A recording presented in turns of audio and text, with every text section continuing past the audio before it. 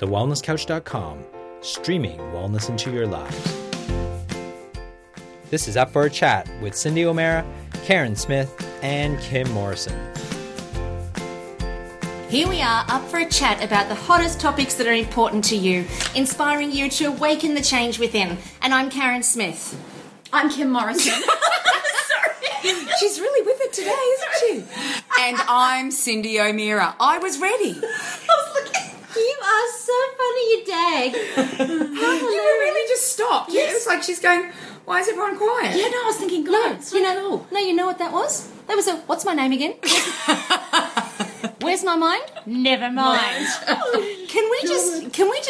We all got sent some stickers that actually say, where's my mind? Never mind. Never mind. And it was from, I've got them right here, Shona. Forgive me. Because I think she deserves a bit of a plug, our Shona, doesn't she? Oh, she was amazing. I think so. They were so cute, and we've stuck them everywhere.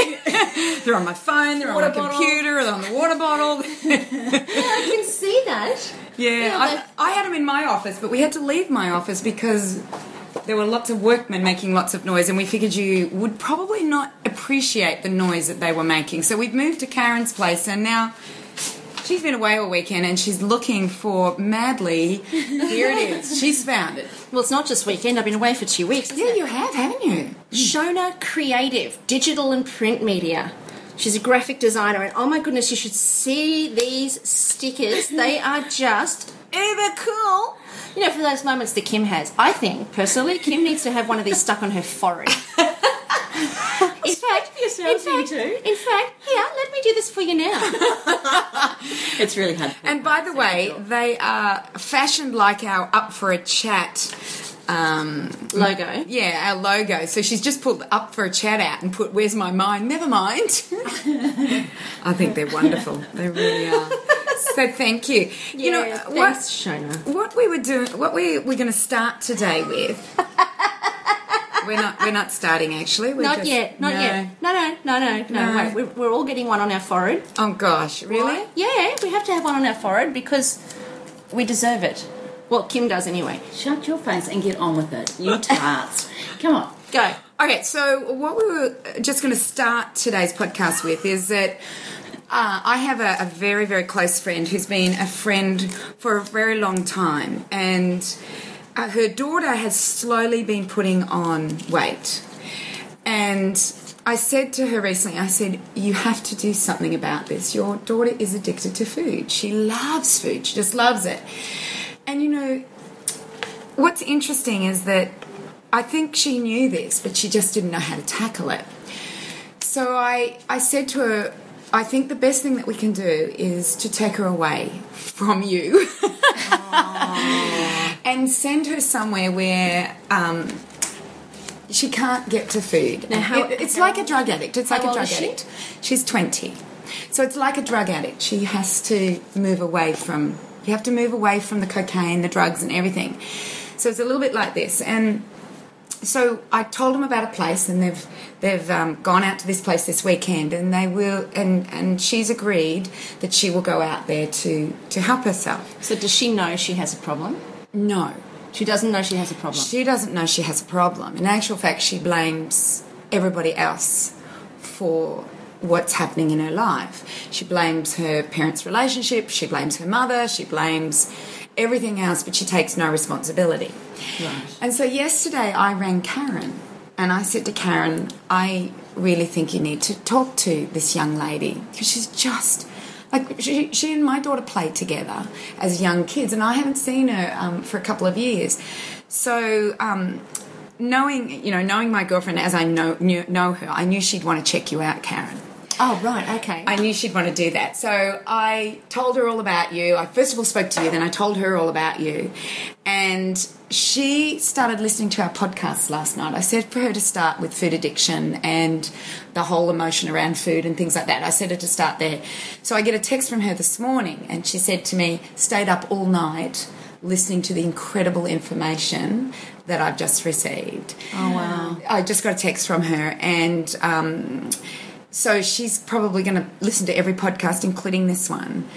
And I don't think we realise, and I don't know if our listeners realise, that perhaps it's a good idea I never thought to tell this girlfriend of mine, never thought to tell her to listen to this. I don't know why I never thought, but because I've known this has been going on for quite a while. And because she wanted to check you out, I told her to go up for a chat, you know. Yeah. But I don't think people realise. So realise what? That the podcasts are a source of education and information as well as entertainment? I think the entertainment part, yes, I think the definitely. entertainment factors there. I mean, Well, it kept her awake all night. I am funny. You that's are hilarious. why. No, seriously. Because the podcasts are a source of education, I guess, too. You know, I think about my friends and family that have listened to the podcast that have been blown away and so surprised as to the different angles that we take and the different viewpoints that we share. That if they weren't listening to us, probably would only have their own perspective on things. And it's always quite limited just having one perspective on things, isn't it? Well, I think it's also quite lovely that it's so far away from me. Can you hear me? Yes. We didn't want you to talk today. We figured you were space cadetting, so we pulled it towards us. One moment of lapse, and you get it for the whole podcast. True that.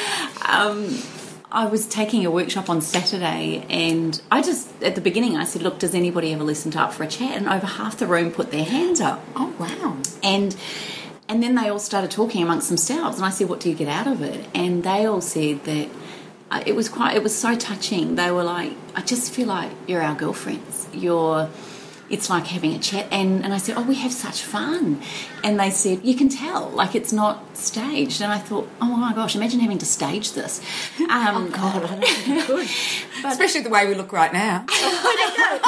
There's stickers on our heads. It's like we're playing Who Am I? But they said not only that, I think you're right, both of you, that the take that each of us have, the experiences each of us share, I just think I never realised how powerful it is, but I think I've come to appreciate that what I learned personally from you two is mind-blowing. So of course they're going to feel that with other people, but I really, really do believe the greatest way that we can share this information that we all learn is by sharing these podcasts. So to all of you listening, it's phenomenal, and we can't thank you enough for helping us to go so high in the rankings with our following, but more importantly, the people that are actually making changes in their lives. I think that's the part that astounds me, is the number of people whose lives get changed. Cindy and I were just at a conference down in Melbourne on the weekend, and it was the cutest thing. Honestly, I felt I didn't even know what to do with myself. These 3 young girls, beautiful, beautiful girls, the 3 of them came up and they said, oh, hi, I just wanted to say hello. I feel like I know you really well. And I just wanted to say hello because, I listen to the podcasts all the time and, I think you're really awesome. And I just wanted to say hello. And I was so humbled. I didn't know what to do with myself. When you don't know what to do with your hands? Oh my goodness. I was like, oh, really? That's really awesome. That's great. And I said, oh, have you met Cindy yet? And they said, no, but we know she's here. So I said, well, she's going to be here in like 10 minutes. Make sure you come over to say hello to her. And they were like 3 little kids that were a bit starstruck. Not that they were little kids. They weren't. They were, young women. But for me, that was just such a humbling experience. I was floored that it really... I put a post on Facebook today of my beautiful beach because the theme of the day for photographing was where I relax. And so I took a photo of the beach and I went, this is where I relax. And some Up for a Chat, a podcaster who follows me, wrote underneath, because Ellie Postles, I'd gone for a walk with her on the beach and I actually got lost. I forgot which number was mine. I've lived here for 5 years, but I forgot which number I turned it, so I got lost. So our 8K walk became an 11.5K walk. Oh, Kimmy. It was hilarious. And she thinks I'm the only person that can get lost on a one-strand thing, one-length beach. This is what I'm thinking. The beach does not weave and turn and wind. I mean, it's straight. Anyway, I posted it as the place I like to relax, and an Up for a Chat wrote underneath, where's my mind? Never mind. I thought, you tart. But I love the fact that you all get our humour and who we are. And when someone does get starstruck, and we all get starstruck, like I interviewed Natasha Campbell McBride last night. Oh, she hasn't stopped blushing since. Oh my gosh! And Bruce Lipton the week before, and Jessica Ainscough the week before. So I interviewed these people, And I'm starstruck with those people. But what I have to realise, like I don't look at Brad Pitt or Angelina Jolie, like to me, oh yeah, whatever. But these are my rock stars. These are my movie stars. These are what I really love. And what I begin to realise is people see us as maybe their mentors, that we're just people who love what we do, that we are just out there studying and researching and learning, and then we spread it, but we're exactly like they are. And that if they ever feel that way, that they can't say hello to us. Because I had one lady come up to me and she said, I was right next to you at the airport and I just so much wanted to tell you. Oh. Yeah, about Up for a Chat and about what you do. I really wanted to talk to you, but I was really scared to. And I went, why would you be scared? Like, we're just, and I want everyone If she to realise hadn't that. eaten, I would be scared too. Oh, yes, it's all about when Cindy eats. If she hasn't eaten, she is feral. That's scary. So the woman probably picked up on that. She probably picked up on a feral pheromone. She probably saw her face at looking at all the disgusting food at the airport and thought, I better not talk now. Anyway, shall I read? This is a typical message that we have been getting lately, and it really does mean a lot to us to hear this. But she talks a lot about how she found out about Up for a Chat. Anyway, enough about Lawrence and I, because she's having treatment with Lawrence, and the more about you. Well, then I discovered you lot. Hello, Christmas. Shut the front door and open the back door. The rest is history. Honestly, from the bottom of my heart, I want you to know that I'm very thankful for the work you do and the love you give out. I find myself listening to your podcasts over and over, and I love every damn one. I walk around the park beside my house picking up rubbish, literally laughing out loud to you hilarious ladies. It's me. She's referring to me. Especially you, Karen. She did say that, or did you just make that up? I'm swearing it. Haha, kidding. I don't have a favourite. You are all the bee's knees. The only downfall is I have all your podcasts downloaded onto my phone and I just want to listen to them all at once. It's quite overwhelming, really. I can't wait to indulge in your beautiful book, Karen Smith, your aromatic oils, Kim Morrison, and your scrumptious supplements, Cindy O'Meara, and everything else that you all have to offer. So thank you for being you. Oh, how beautiful. That is beautiful. What a wonderful message. So she said I was funny. I just want to point that out. Yeah. Anyway, so thank you for sharing thank that you. information.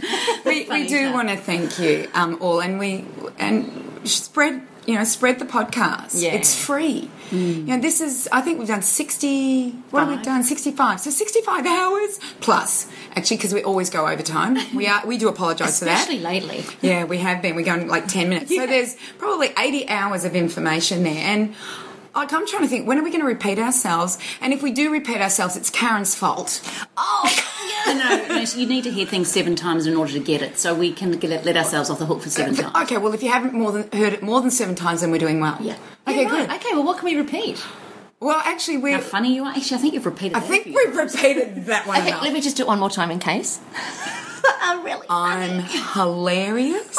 hilarious. hilarious. So what are we going to talk about Yeah, today? I think today's a really big topic, and it's about the thyroid, because I don't know if anybody else has noticed it, but everyone has a thyroid condition. Everybody has a problem with the thyroid, and I just think that we thought we would touch on it on all aspects of life, like not only what you're eating, but also what you're thinking, how it affects cell biology, and the thyroid is part of that cell biology, as well as the chemicals you're putting on your skin and how they're affecting it. Kim's been doing a lot of research on that. I've been doing a lot of research on the thyroid, and I'll explain why that's all come up. So we thought we'd talk on that. So Kimmy, you were so excited when you walked in the door today regarding what you've been discovering about what they're putting in perfumes and cosmetics and personal care products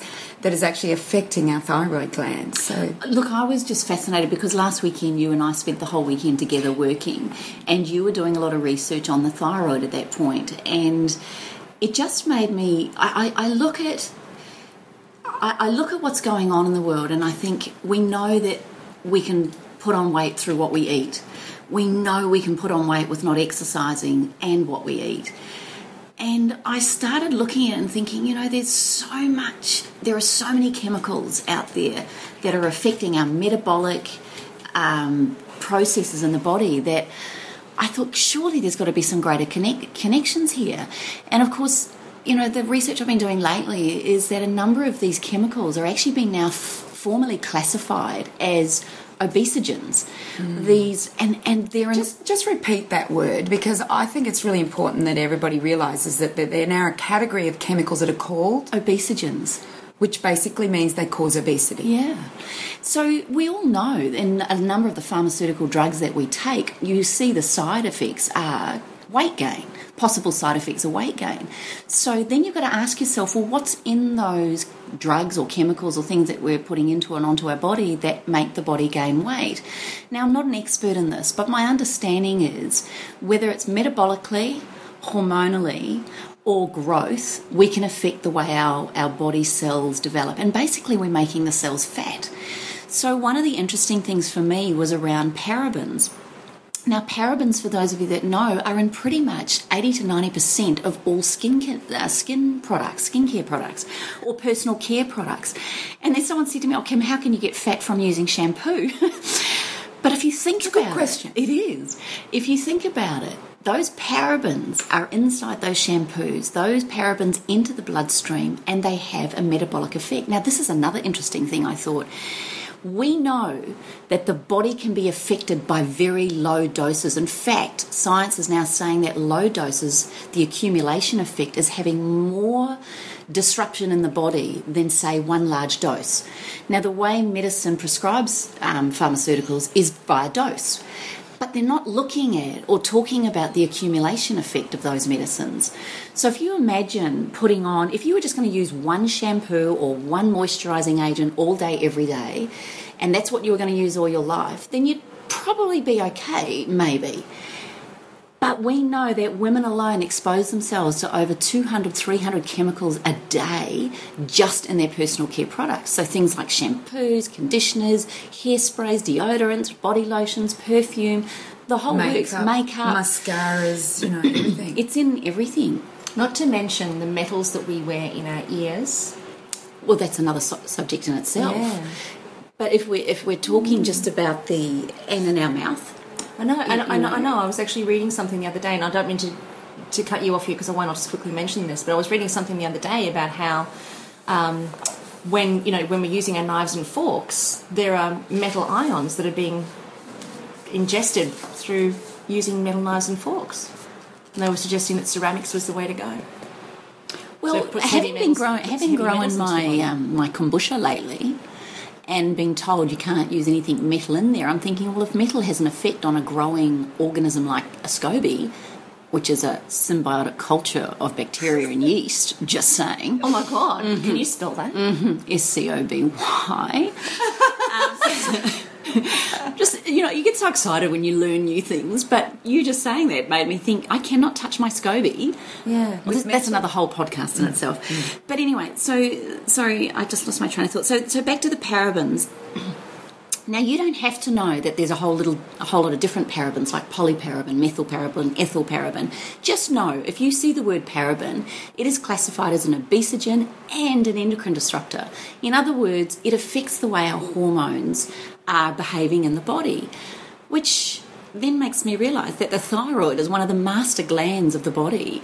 Surely then these parabens are having an effect physiologically, biologically and metabolically. So I'm kind of sitting there going, okay, if 90% of cosmetics have parabens in there, we're putting on over 300 chemicals a day, for goodness sake, there's another leg to this whole obesity issue.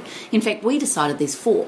So there's nutritional, physical, chemical and spiritual or mindset. And we believe that is totally around this whole obesity issue.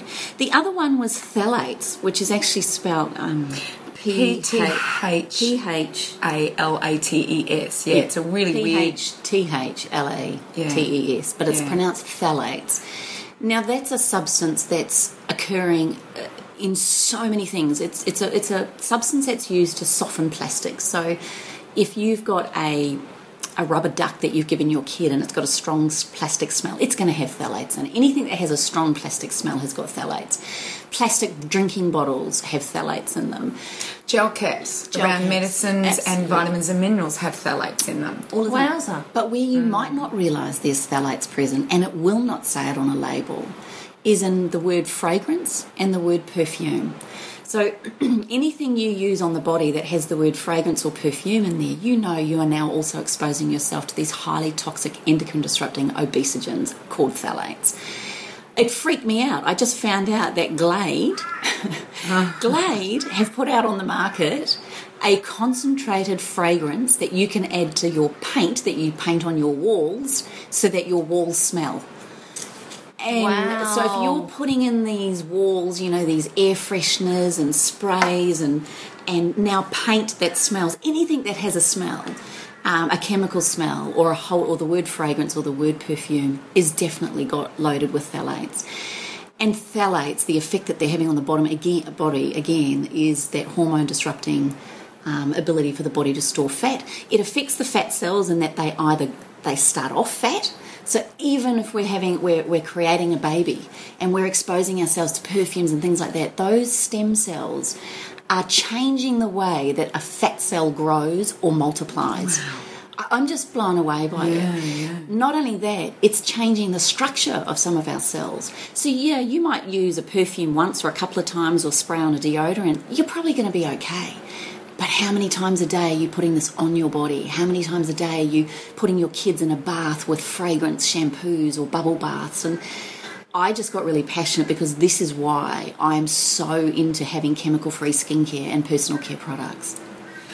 Well, you know what? I don't think I've used perfume since the day I met you, which has been a bloody long time ago. I always use your oils for everything, for around the house. You know, I've always got my burner going around the house. It goes on in all my moisturisers that you give me. You know how we do the body boost. And I just think we need to start getting rid of this stuff out of our bathrooms, out of our kitchens, out of our laundries, and start using it. Like Kim bought me the other day a huge thing of eucalyptus oil and a huge jar of tea tree oil so that I would use that around my house. My husband likes bleach. I like bleach too, but I know it's not the best thing. Yeah, for me. he likes bleach, whereas I'll just use vinegar and bicarb soda and things like that around the house. I mean, I like the smell of bleach. I was admitting to that. That was an AA moment. You like the smell of bleach? Yeah, I love it. Hello, I'm Kim Morrison. Yeah, and I'm addicted to the smell of bleach. I don't use it, but I still love the smell. I think it must be a childhood thing. Yeah, I can't stand the smell of bleach. It just pushes me back. But you know, I think that's really an important thing that we have to do to get rid of, and they're called chemical calories. I actually have a whole chapter in my book, Changing Habits, Changing Lives, on chemical calories and talking about how these chemicals are affecting our health, number one. But number two, I'd never heard of the Obesogens. And they now know that they cause this. It was coined in 2006 by a professor over in the States. But the other thing to know is that this also blows me away a little bit. So I don't know if this is a down the rabbit hole moment, but just know that when, for instance, you take a contraceptive pill, how tiny is that pill, right?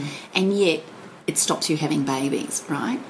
So they say that it's been proven that a teaspoon of a chemical put into an Olympic-sized pool has an effect. 1 teaspoon of liquid in an Olympic-sized pool will totally change the structure of that pool. In other words, if you looked at our bodies like an Olympic pool, putting in 1 chemical, 1 drug like that is known to have an effect and can alter the way our body reacts, particularly with things like phthalates and parabens that act like synthetic estrogen.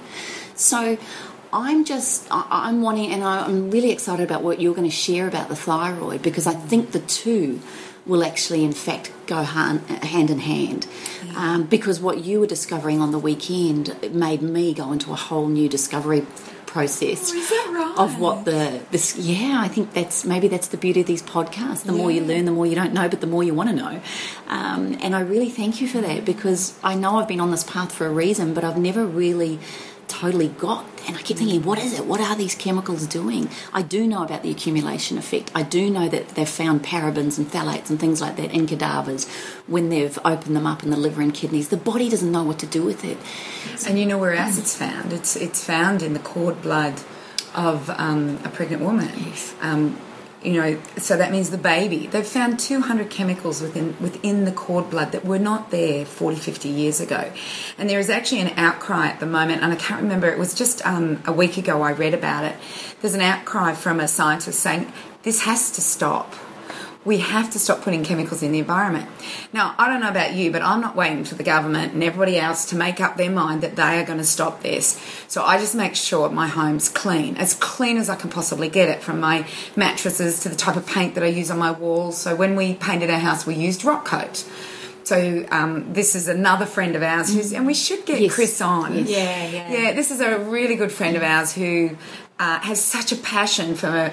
Her and her husband have such a passion for making sure homes don't smell of paint, do not have the characteristics of paint, and they make a paint that they say you can eat. So Rockcoat is an Australian company that we absolutely support and love, and so I did my whole house in that. But you know what? When you have to get carpet, I know, you cannot find natural carpet. Yeah. But when we bought our new mattress quite a few years ago, there was only 2 natural places in Australia that I could get a natural cotton mattress. So these are the things that I think about as an individual. Well, also, just to interrupt you there, these are controllable things. They're controllable. Right? There you go. And the other thing that I've noticed is that, well, I was listening to this report out of America just recently that we cannot escape in this planet chemicals. We just can't. It's the way, unfortunately, that they've found chemicals in polar bears' blood in the Antarctic. Yeah. So sadly, there's a number of environmental factors that we truly cannot control. That's the world we're living in, sadly. However, what you're talking about is the controllables. So things that we have in our home. You know, I have women email me constantly, Kim, are your oils safe in pregnancy? And I just sit there sometimes and I go, oh my gosh. I mean, a justifiable question, you know, but... Well, because the doctors tell them that they mustn't. And from the TGA, we have to write on, you know... But they're allowed to take antidepressants and put perfume on their skin. Yeah. You know, I'd be more concerned about, putting on, spraying Chanel No. 5 on my neck and my stomach and my she body. said that word. Should I Chanel not No. have? 5. Or any perfume. Sorry, Chanel. Don't worry, we have no advertising sponsors, so we're fine. Okay, great. And did I mention Glade before? Did I mention it again? You did. Oh, that's right. But go for it. Just Kim. again. Yeah, just in case. Shell number 5, Jay. Can we throw L'Oreal in there too? Totally throw L'Oreal. Or we're going to throw that on the bus. I was going to throw up. But I'm conscious of these are the environment. These are the things that we can control. Yeah. And we can also control what we're putting into our mouth as well, although what's scary is sometimes we don't know what we're putting into our mouth. What we think was okay, we find 15, 20 years later that perhaps it's not okay. But as long as, this is the way I look at it, if we look after ourselves and we do the best that we can, then we do have a body that's resilient and we have a body that can cope with everything. And what I learnt, you know, like I was interviewing Natasha Campbell McBride last night, and she basically said that despite everything that's thrown at you, if you have a body that's working right, it will cope with all these. We've had to cope with heavy metals all our lives. We have a bacteria in our gut that grabs the heavy metal to not allow it to go into the body, and it will hold onto that heavy metal and sacrifice its life for the rest of the community, which is our cells, the bacteria cells. So it will hold onto it and it will be disposed of through the fecal matter. And then if the heavy metal is passed through the blood, the body has a mechanism for that as well. It can do it. But what we've done is that we start to eat bad foods, we don't exercise, we're around toxins all our lives, we're not considering it. And that's when the body just goes, I can't do anymore. You know, it has levels at which it does it. So, you know, first of all, if a poison comes into the body, it purges it by vomiting or diarrhea. But then if your system isn't working well, where it doesn't recognise it as a poison, the body allows it in, and then the immune system starts to work on it, and it starts to push it into connective tissues and joints, and that's when people start to get pain. And then it keeps shoving it into fat and all sorts of things until it can't do it anymore, and then it goes goes into every cell in the body, and then the cells in the body start to break down. So there are levels to which it tries to deal with these chemicals. Let's not have to deal with it when it gets into the cells, because that's when the cells shut down. That's when your mitochondria shuts down. That's when you get tired, you've got no more energy, and your body is sick, and you're sick, and they don't know what's wrong with you, and they call it chronic fatigue or fibromyalgia. That's the new dumping ground for, we don't know what's wrong with you. It's idiopathic. We have no idea. We'll dump it into there. And I actually think the more we work on ourselves and our body and cleaning out our environment, the better we'll be. And what happened to me, and why Kim and I spent the weekend together while you were rollicking, Karen, around New Zealand, Perth, around there Sydney, somewhere. Melbourne, Adelaide. While you were playing, we were working. We worked really hard this weekend. There's a surprise. That's That's a complete change. Isn't that an absolute turnaround? Oh, you tart. Oh, yes. Carry on. Oh, I just ripped the sticker off my forehead because these girls had taken theirs off. That hurts. That was a wax on the forehead. I know, it's pretty sticky, that one. Anyway, what was happening was that let's just go back to the point. What was happening is that I have a group, a club called the Healthy Living Club with Changing Habits, and I think there's 6,000 people in that club at the moment. So it's a private, closed group. And it's where people go when they've bought a program of mine and they have a coach to help them through things. So some of these girls have been in there 18 months, nearly 2 years. And some of them have been doing the 4-phase fat elimination protocol quite a few times. And instead of getting better, they're actually getting worse. And by getting worse, they're having things like cysts on their breasts, cysts on their ovaries, gaining weight. They feel like they're tired, their metabolism is going down. All sorts of things are happening. And if you do the protocol and you do it the way it should be done, then these issues shouldn't be happening. And I know these girls, and I know they're dedicated, and I know they're amazing with what they're doing. So they formed a focus group for me. And with this focus group, we did a conference call, and I listened to all of them, and I said, I don't have the answers, but I'll go researching and I'll find the answers for you. To some of them, I knew the answers, and you could hear them go, oh, I'm not allowed to do that? Oh. You could hear it, but some I couldn't quite figure out. So I thought, right, I need to start researching this. And I rang the homeopath that makes my homeopathics, because they believed it was the HCG homeopathics that was causing the problem. So I rang him and I said, look, this is what's happening. And he just said this to me. He says, by the sounds of their symptoms, you need to research iodine. And I went, really? He goes, yes, you need to research it. I'm not going to give it to you. You go out and have a look at it. Oh, well, that was what, 2 weeks ago, and I haven't stopped reading about iodine. And one of the things about iodine is that the thyroid must have it. And the thyroid needs it to make T3 and T4. And T3 and T4 are required by every cell in the body. It raises the metabolism of the body. So what was happening is when these girls were doing the protocol, most of these girls were doing the protocol, what would happen is that their body would go into a cleansing state. So it would clean out all the toxins. So it would start with the cells, and then it would make its way through the connective tissue and then into the fat cells, because that's what happens is the fat cells then are disposed of. Then from the fat cells it starts to go into the gut and places like that. So it starts to clean out. As you allow it that time to clean out, it starts to clean out. Once it starts to clean out, it starts to renew and regenerate. And in order to renew and regenerate, it's got to have nutrition.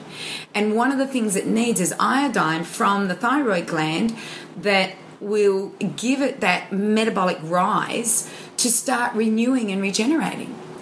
Now, what I didn't know was that these girls were probably very, very deficient in iodine before they even started the protocol. And so what happened is that iodine is stored in breast. It's basically stored in all the endocrine organs. So breast, testes, ovaries, thyroid, places like that. That's where it starts to put the iodine. And so what happens is when the thyroid has a demand of iodine, it leaches it from all these places. And when iodine, and they say about 5 milligrams of iodine is stored in our breasts, and if that isn't in there, is that 5 milligrams? Now it's 5 grams. Grams, is that a lot? Yes. Anyway, I'm just kind of I always get my milligrams a little bit confused there, so I do apologise. I will get that straight for you when I look it up. But what they're basically saying is that it's taken out and the body uses it, and I think it's grams actually, because the RDA for iodine is around 200 to 400 micrograms. The body can use up to 13 milligrams a day. So if the body stores 1,500 milligrams, it has to store 1,500 milligrams, then the need for it is great. Our need for it is great. And so when you're doing the protocol and you're doing all this cleaning out and this renewing, the iodine is required from all the stored places. It takes to the thyroid, then you've got none in your stored places. And what they're finding, when you have no iodine in your breast, you get breast cysts that then lead to lumpy breasts that then may lead to cancer. If you have no iodine in your ovaries, they lead to cysts that then lead to the cancer. And this is what I started to discover and started to find. So what the protocol was doing was increasing the metabolism of these women, taking iodine where it needed it. But these girls didn't have the iodine they should have had, that they would have had back in the 70s when this whole protocol was first done. And so he would not have seen these results. So what I did was I just went on a search about iodine and iodine protocols. And if everybody's interested, I'd love to tell you the history of iodine. Yeah, do it. It sounds amazing. Oh, look, it is. Iodine has been seen to be a medicinal... antibiotic, almost. Antiseptic? Well, it is an antiseptic. It's definitely an antiseptic. But betadine mouthwash in the skin. Well, that's how we believe it to be now. But BC, like long before Christ, long and thousands of years ago, they found seaweed, which is very high in iodine, in inland areas. And there was information that they used this seaweed for healing, for a lot of healing, which they didn't know it had iodine in it, but they knew the seaweed healed.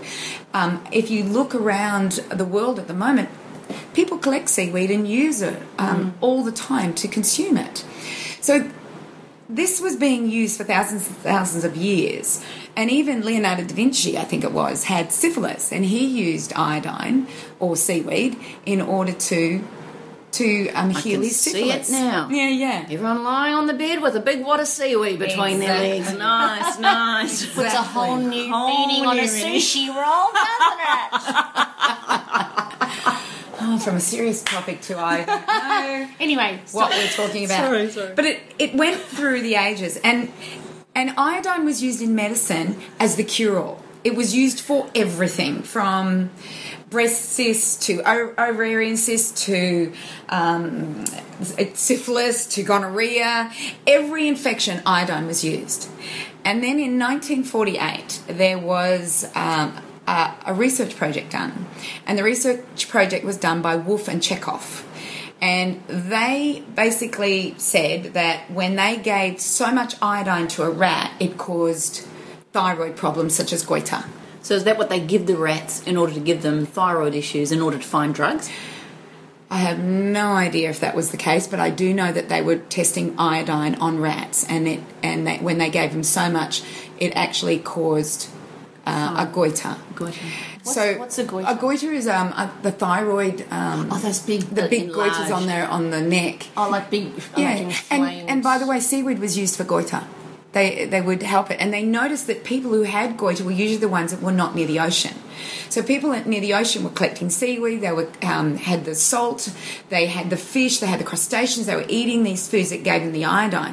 People inland, especially when the land was lacking in iodine, what would happen is that their food would then be lacking in iodine. They didn't get the fish that had iodine because there was fresh water rather than otherwise, and they noticed that inland people were lacking in it. And so then that's when the seaweed started to be drawn inland.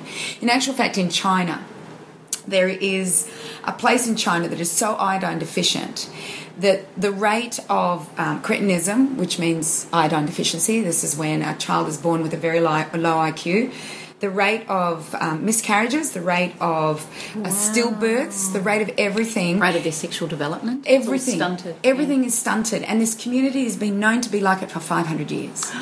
Wow. Until one day, scientists, I think it was like 1989, this is crazy, 1989, it had been known for hundreds of years that it was a problem in this community.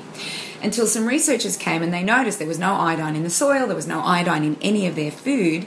So what they decided to do is they decided to drip iodine into their water supply, which then went onto their fields, that then allowed the iodine to be in the soil, that then the soil grew the plant, and then they were able to eat iodine. And within 12 months, cretinism decreased. Stillborns decreased by 50%. Birth rate increased by 50%. It was just amazing. That was in 12 months.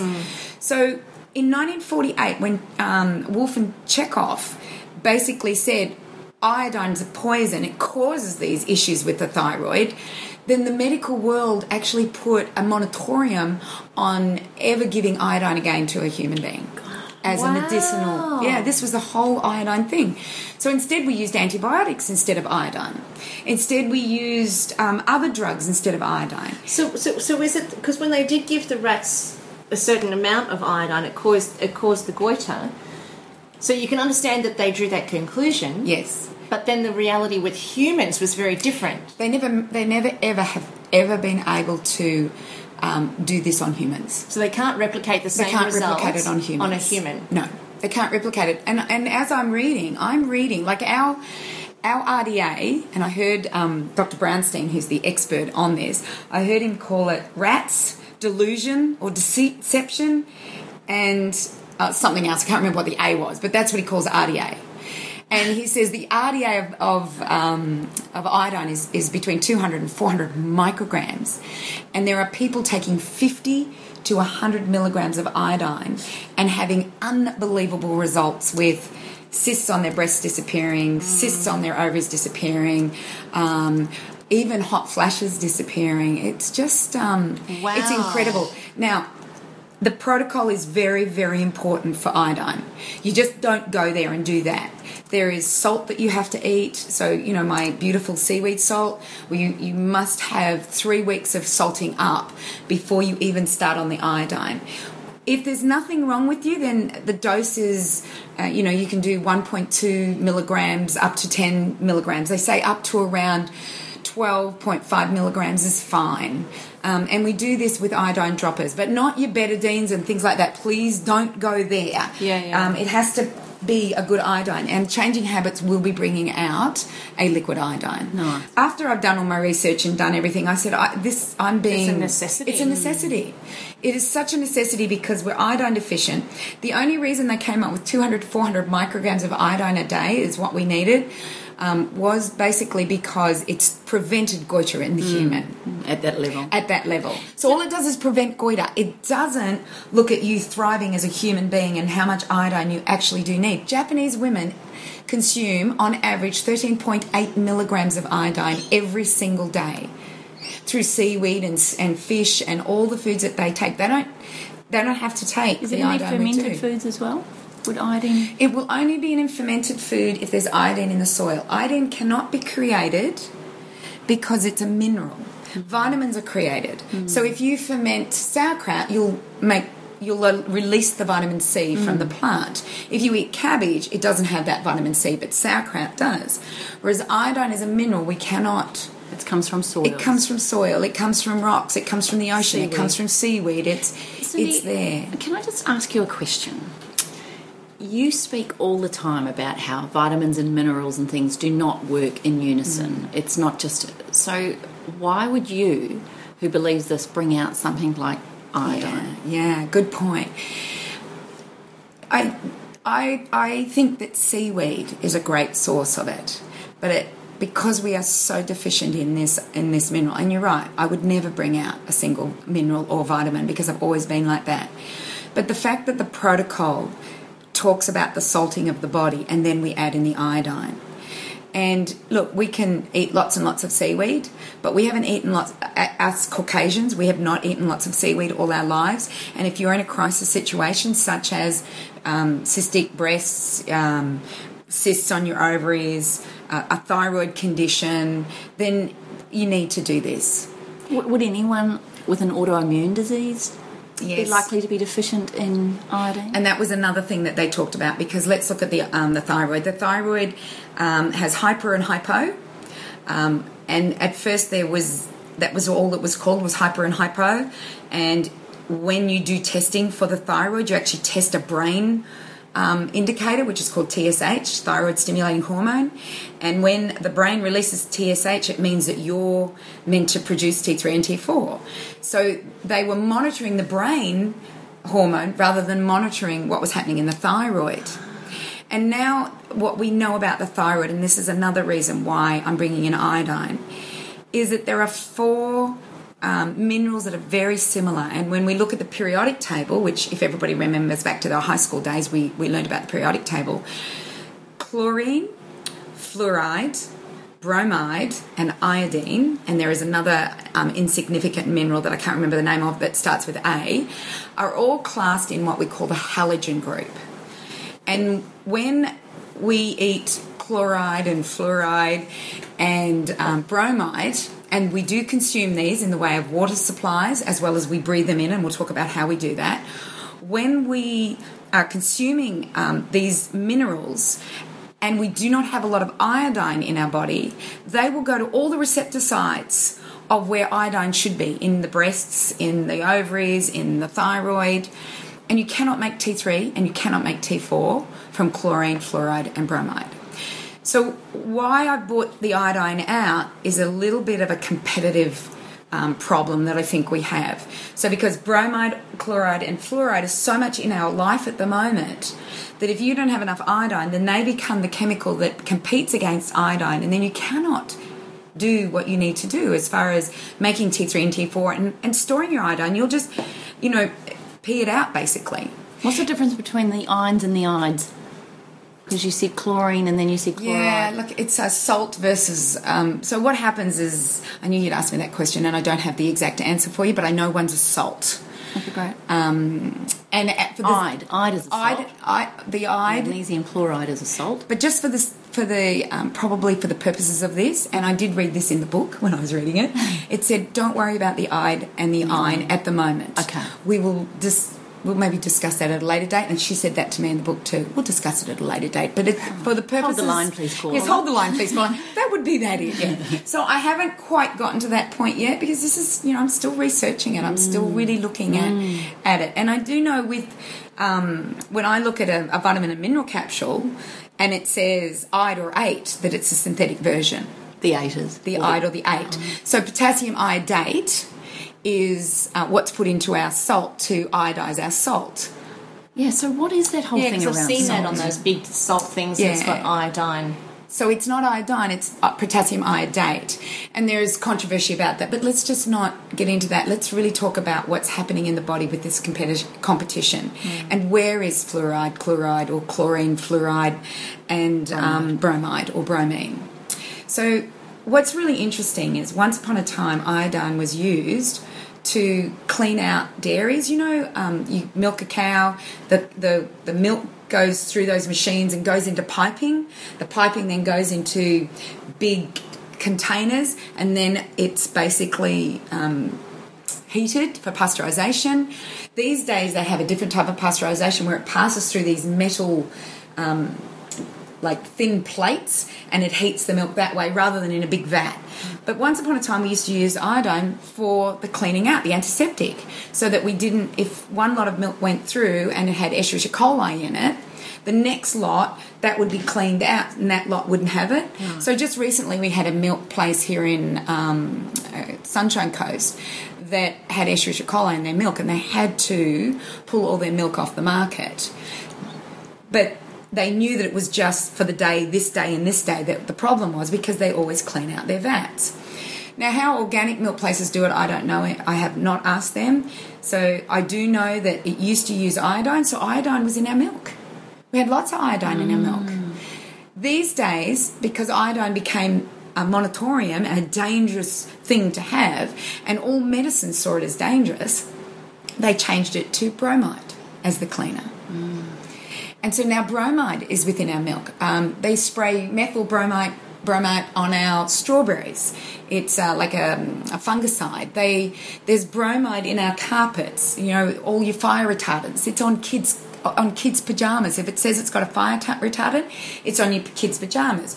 You swim in a pool, you breathe in chlorine every time you do it. You put the shower on, chlorine comes out, you breathe it in. Yeah. There's fluoride in our water, we drink it. You know, it's like these three minerals have become the toxic minerals that are causing issues because we don't have enough iodine. If we had enough iodine, they wouldn't be an issue. So there's another reason I would like to bring this out, is to pull that out. And you know, they're talking about urine testing for iodine, and they're saying that sometimes you get a false negative or a false positive. So because all of your receptors are filled with chlorine, fluoride and bromide, when you do take a dose of iodine, it just comes straight out through your urine. And then your doctor will say, well, you don't have an iodine deficiency. But what you'll find is after taking iodine for 3 months, you'll then take that dose of iodine and there'll be a deficiency because all of a sudden you're putting all the stores back into where they should be. So in answer to your question, Kim, that's why I'm doing it. That's why I'm bringing out that single mineral. I just know how passionate you are about, you know. Yeah, I would never really normally do it. singling out something. Never normally do it. This is a really left of centre question, and I don't know if it's. I don't know if it's part of what you've been researching. The last 2 or 3 weeks, I've been listening to lots of podcasts on brain function and brain health. And magnesium is necessary for the production of most neurotransmitters. So I've been doing lots of looking into magnesium purely because I always, like when I'm tired or if I'm sluggish or if I'm not sleeping well, I know if I have magnesium, that sort of sets me up okay. Which is also why I add magnesium spray every day to my daily body boost. And I've started applying it transdermally as well. So I put it on my, you know, the inside of my elbow, on my wrists, wherever their veins are close to the surface of the skin, backs of my knees, back of my neck and stuff. And it's amazing. The transformation for me is amazing. But being that it's the precursor to the neurotransmitters, it's also the necessary element that generates calcitonin, which is the third hormone that the thyroid produces in conjunction with T3 and T4. That is required for vitamin D as well. Oh my God. Vitamin D is and now we have a vitamin D deficiency, you know that. So it's, and I'm finding it curious because I was listening to this podcast and for goodness sake, I'm so bad with names. I can remember a face for 10 years, but give me a name in one ear and out the other. So I don't know who it was. It's a blonde thing, yeah, it is. But actually I'm not really blonde. It's fake. Yeah, well, that's another thing in itself. Have you seen the chemicals in hair colours? Yes, I have actually. I did. When I got my hair coloured the last time, I got them to show me, and I was at an organic hair thingy. Yeah, I was at an organic hair thingy. Salon. An organic hair salon. I like that thingy. Yeah. We got you. I was at an organic hair salon, and I had a look at the chemicals in it, and most of them I couldn't pronounce. I will bring the label home for you, Kimmy. I will. I will show you what that is. Anywho, this particular fellow was talking about the neurotransmitters of dopamine and serotonin, and he was talking about when one's high, the other is low, and he was actually, the conversation that he was talking about related to Parkinson's, which is completely separate to what we're talking about. In actual fact, no. It's not? Because it's an autoimmune disease. Right. And iodine is part of this whole issue. It's a part of it. So in actual fact, you're right on target. Well, there you go. I didn't even know it. Look at that. So I'm smart too. So clever. Not only hilarious, but smart. Stop it. Shut the front door and the back door. No, open the back. Oh, open the back. Okay. Let me run straight through that place. And it struck me as really interesting because I was running through Melbourne as I was listening to this podcast, and as he's talking about dopamine, as he's talking about serotonin, and people are ringing in, and they're saying, and he was just basically saying, if you take one particular supplement, it's going to decrease the dopamine, which then hires the serotonin, it raises the serotonin, and it happens naturally, but you can't do that because then it throws everything out of balance. And he's talking about the medications for Parkinson's, etc. And as I'm running, I'm thinking to myself, and please forgive me if I'm wrong, so, I could be making a complete peanut out of myself, but as I was running, I was thinking to myself, magnesium is the precursor for all of these. for the serotonin, the dopamine, for all the neurotransmitters. Why on earth is he talking about providing supplementation to either increase or decrease dopamine or serotonin? Why is he talking about the supplementation there? Why not go to the source? Mm-hmm. And then, strangely enough, somebody rang up and actually said, what are the effects of magnesium? Because magnesium is required. And this professor doctor, who's this massive supplier of supplements, went quiet and said, we've not done any studies on that. I actually know the source. I actually stopped running and I stood there, I hit rewind and I played it again, and he said, we've not done any studies on that, sorry. And hung up the phone and went on to the next lot of questions. And I thought to myself, now that is, and I'm probably going to sound a little passionate here, but that is so typical of the degree of depth that we dive to find solutions for problems. Because people will look at the superficial issue and then just go one step beneath the superficial issue and then try and medicate the dopamine or the serotonin or the neurotransmitter without actually looking at what the source issue is and then addressing that either with whole foods or whatever. But there's no attention to that. So I just thought that was remarkably curious. So what are your thoughts on all of that? Well, it's really interesting that you should put magnesium in there, because when you do this protocol, which I'm going to learn my best to do, I may have to go to a conference about it, but I'm going to do my best to learn the protocol. But the protocol was salting up, getting as much salt in as you can possibly get into. Good salt. It cannot be that white salt. It has to be, my beautiful seaweed salt would be the perfect salt for it. So it's about salting up. Now, I've always said 1/8 of a teaspoon of salt to 500 ml of water. They're saying like a half a teaspoon. They want you taking half teaspoons of salt before you start this whole protocol. They also said in order for the iodine to be used, not only do you need all the minerals, but you also need vitamin C, which is my camu camu. And I find it interesting that I have just everything in my little... You've been down this path anyway. I've been down it. So the vitamin C, which is the camu camu, the iodine, which is in the salt, which is in the seaweed, but will also be in the iodine capsule, the salt, my beautiful seaweed salt, and the other one was magnesium. Which is in your oils. And it's what I tell people to do on the protocol. On the protocol. They have to put the magnesium on every day. Yeah, and I never realised the significance of that until you've just said that. Like, I've always known how potent it is as far as cell communication and all of that sort of thing, but I never realised the depths or that had been... So the magnesium is in your oil, and the other one was selenium. Oh, yeah. So selenium was the other one, and selenium is deficient. Most countries, Western countries, are deficient in selenium. And selenium, again, correct me if I'm sounding like a peanut, selenium is one very closely linked, I think alongside of zinc, that is very closely linked to depression. And breast cancer.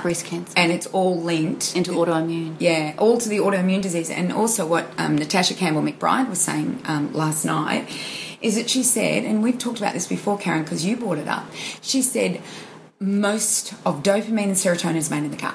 Yeah, 80%. She just said, if your gut's not working, your serotonin, your dopamine are not being made. That's not going to your brain. Your brain's starving. No wonder you've got depressed thoughts and or you're not feeling good. Constant overweight, which is what we originally started talking about at the beginning of this. Exactly. So because you're eating because you've got an addiction, which is the whole story started with my very close girlfriend whose daughter is hitting 120 kilos. You know, last week we mentioned, we were talking about, I think it was last week or it might have been the week before, about the whole Chrissy Swan thing.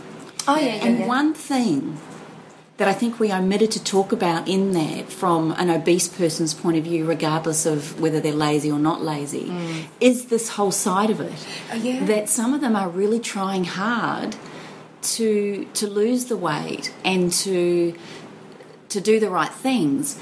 But what I'm getting from you, Cindy, is if you're having problems, you've got to take it to another whole level again and get quite micro on this and actually start really focusing in on a cellular level. Yeah, look, I think most people can do the protocols, do the programs and feel 100%. But there's this group that I was really struggling with and feeling I actually felt that they had so much toxicity in them that was the problem. But now I really believe that they were all iodine deficient. Their metabolism had dropped, therefore they were putting on weight even though they're eating the right foods. The breast cysts. And what was really interesting, one of the beautiful girls on there, when I sent this, how I worked on that all day, I sent a report to them. It was like 15 pages long, I think. And as I sent it to her, she messaged me and she said, it all makes sense. She said, I worked in nuclear medicine. Wow. Which means that she would have been around radioactive iodine. Wow. And this is the other thing, is that when I rang my supplier who will give me my iodine, he said to me, do you know how much I'm sending to Japan at the moment? Yeah. And do you realise with the fallout of Fukushima, we all need to take it because not only of the fluoride, the chlorine and the bromide, but because of Fukushima. And he says it's a preventative. And we've known the use of iodine for thousands and thousands of years. And we have to get away from the medical stigma that has a monatorium on it and it's dangerous. And Brownstein, Abrahams and Freshner, I think his name is, are the people, the doctors that in 2006 brought this to light. They're the ones that started this whole thing. And you can read all their stuff, or you can wait for me to do my next newsletter, because I will be doing it on iodine, or maybe the newsletter after, because I still want to research it. I want to understand the protocol. How do we do it? Create a protocol for it, so that people who are in this position may need to do this. Yeah. Cindy, before we finished, you asked about, well, what's the source of magnesium? So I decided, let's look at the source for iodine. Yeah, that's what I wanted. That was for selenium. And what's interesting is magnesium, selenium and iodine, no, stop it, are all there in the same foods. Okay, so it's your seafoods, your fish, your tuna, Brazil nuts. Oh, I love Brazil nuts. Brazil nuts. And you don't see Brazil nuts around a lot, but they are big. It's in our sunflower seeds. It's in, hold your ears for this one. No, let's not say it out loud. Let's not. It's in lean tenderloin pork. It's in beef and lamb. Grass-fed. It's in chicken and turkey. You would have to make sure you're getting good quality ones. But mushies. I was just about to say, let's mushrooms. skip the little animals and go straight to the mushies. Vegetables have feelings too, you know. Yeah, they do. They do. There's a whole book called The Secret Life of Plants. We were talking oh my gosh, she's going to have to become a breatharian. Then she's going to find out there's microorganisms in the air, and she's breathing them in all the time. She lives. Do you know what Natasha said? What? She said that 90% of you is animal. Little microorganisms, not animal, but little microorganisms like parasites and fungi and bacteria and everything. And they're on me. They're in you. Now let us not speak of that. That makes me feel quite ill. Okay, so girls, we're coming to the close. So I want to ask you, Cindy, first of all, do all of us need to be taking your salt? Look, definitely salt. We're going to get salt in. Not your white iodized stuff. I get upset when I go to restaurants and I get their white salt. Well, that's why we carry our salt.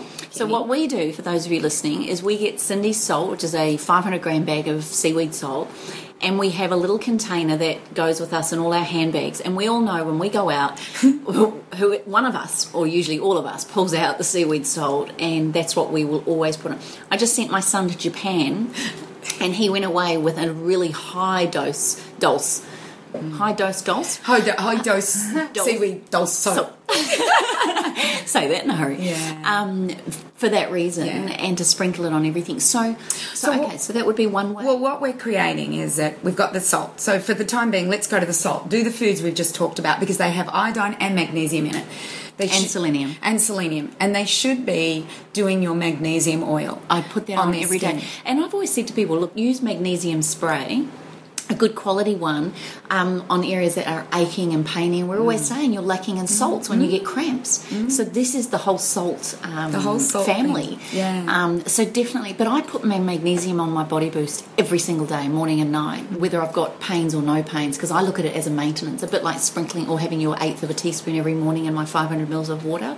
It's, to me, they're maintenance. And this is right back to the beginning of what we were talking about. There are some things we can control, and obviously a lot of things we can't.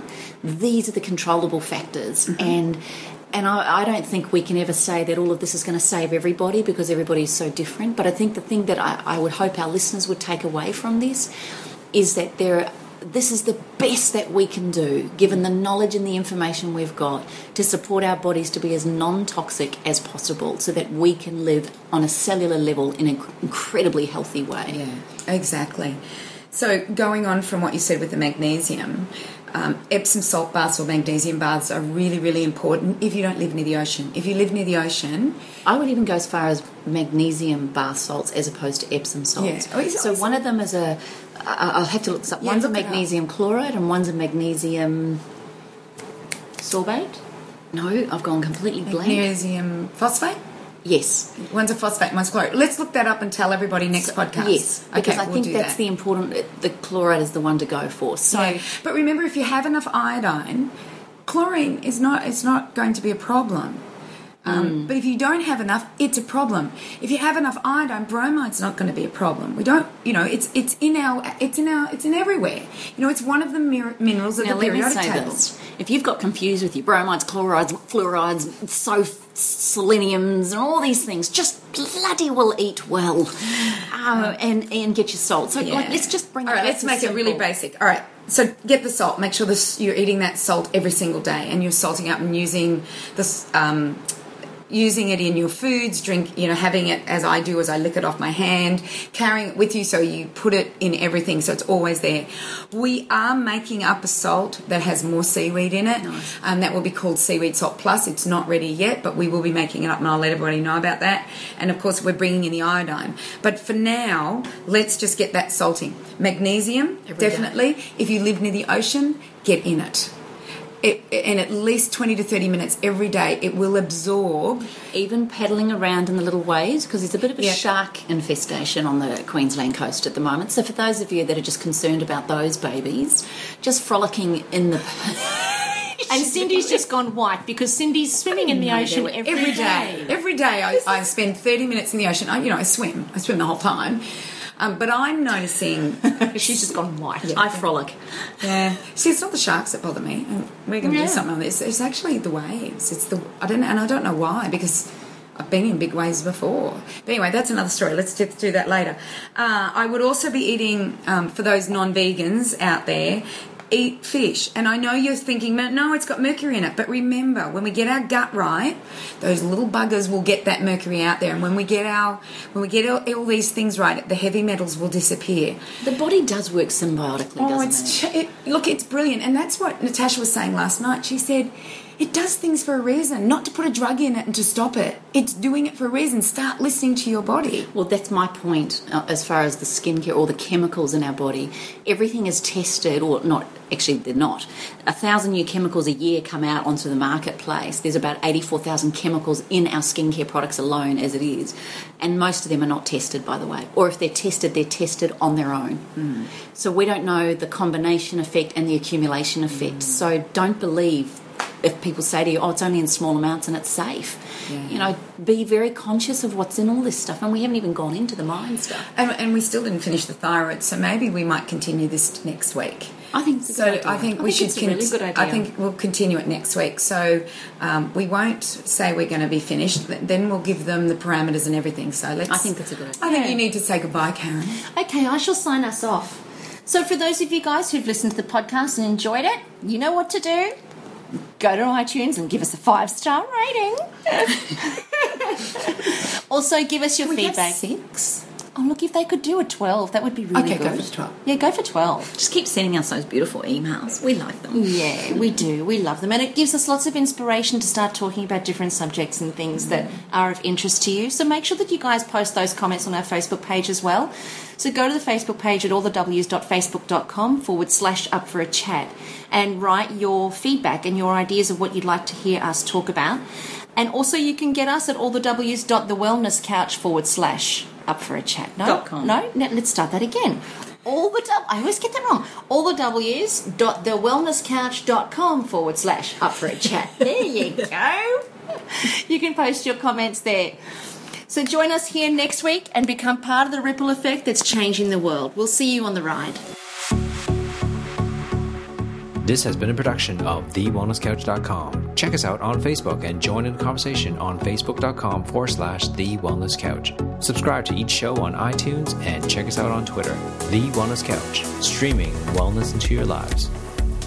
Whilst the Wellness Couch presenter endeavor to provide accurate and helpful information to their listeners, these podcasts cannot take into account individual circumstances and are not intended to be a substitute for health and medical advice from a qualified health professional. You should always seek the advice of a qualified health professional before acting on any of the information provided by any of the Wellness Couch podcasts.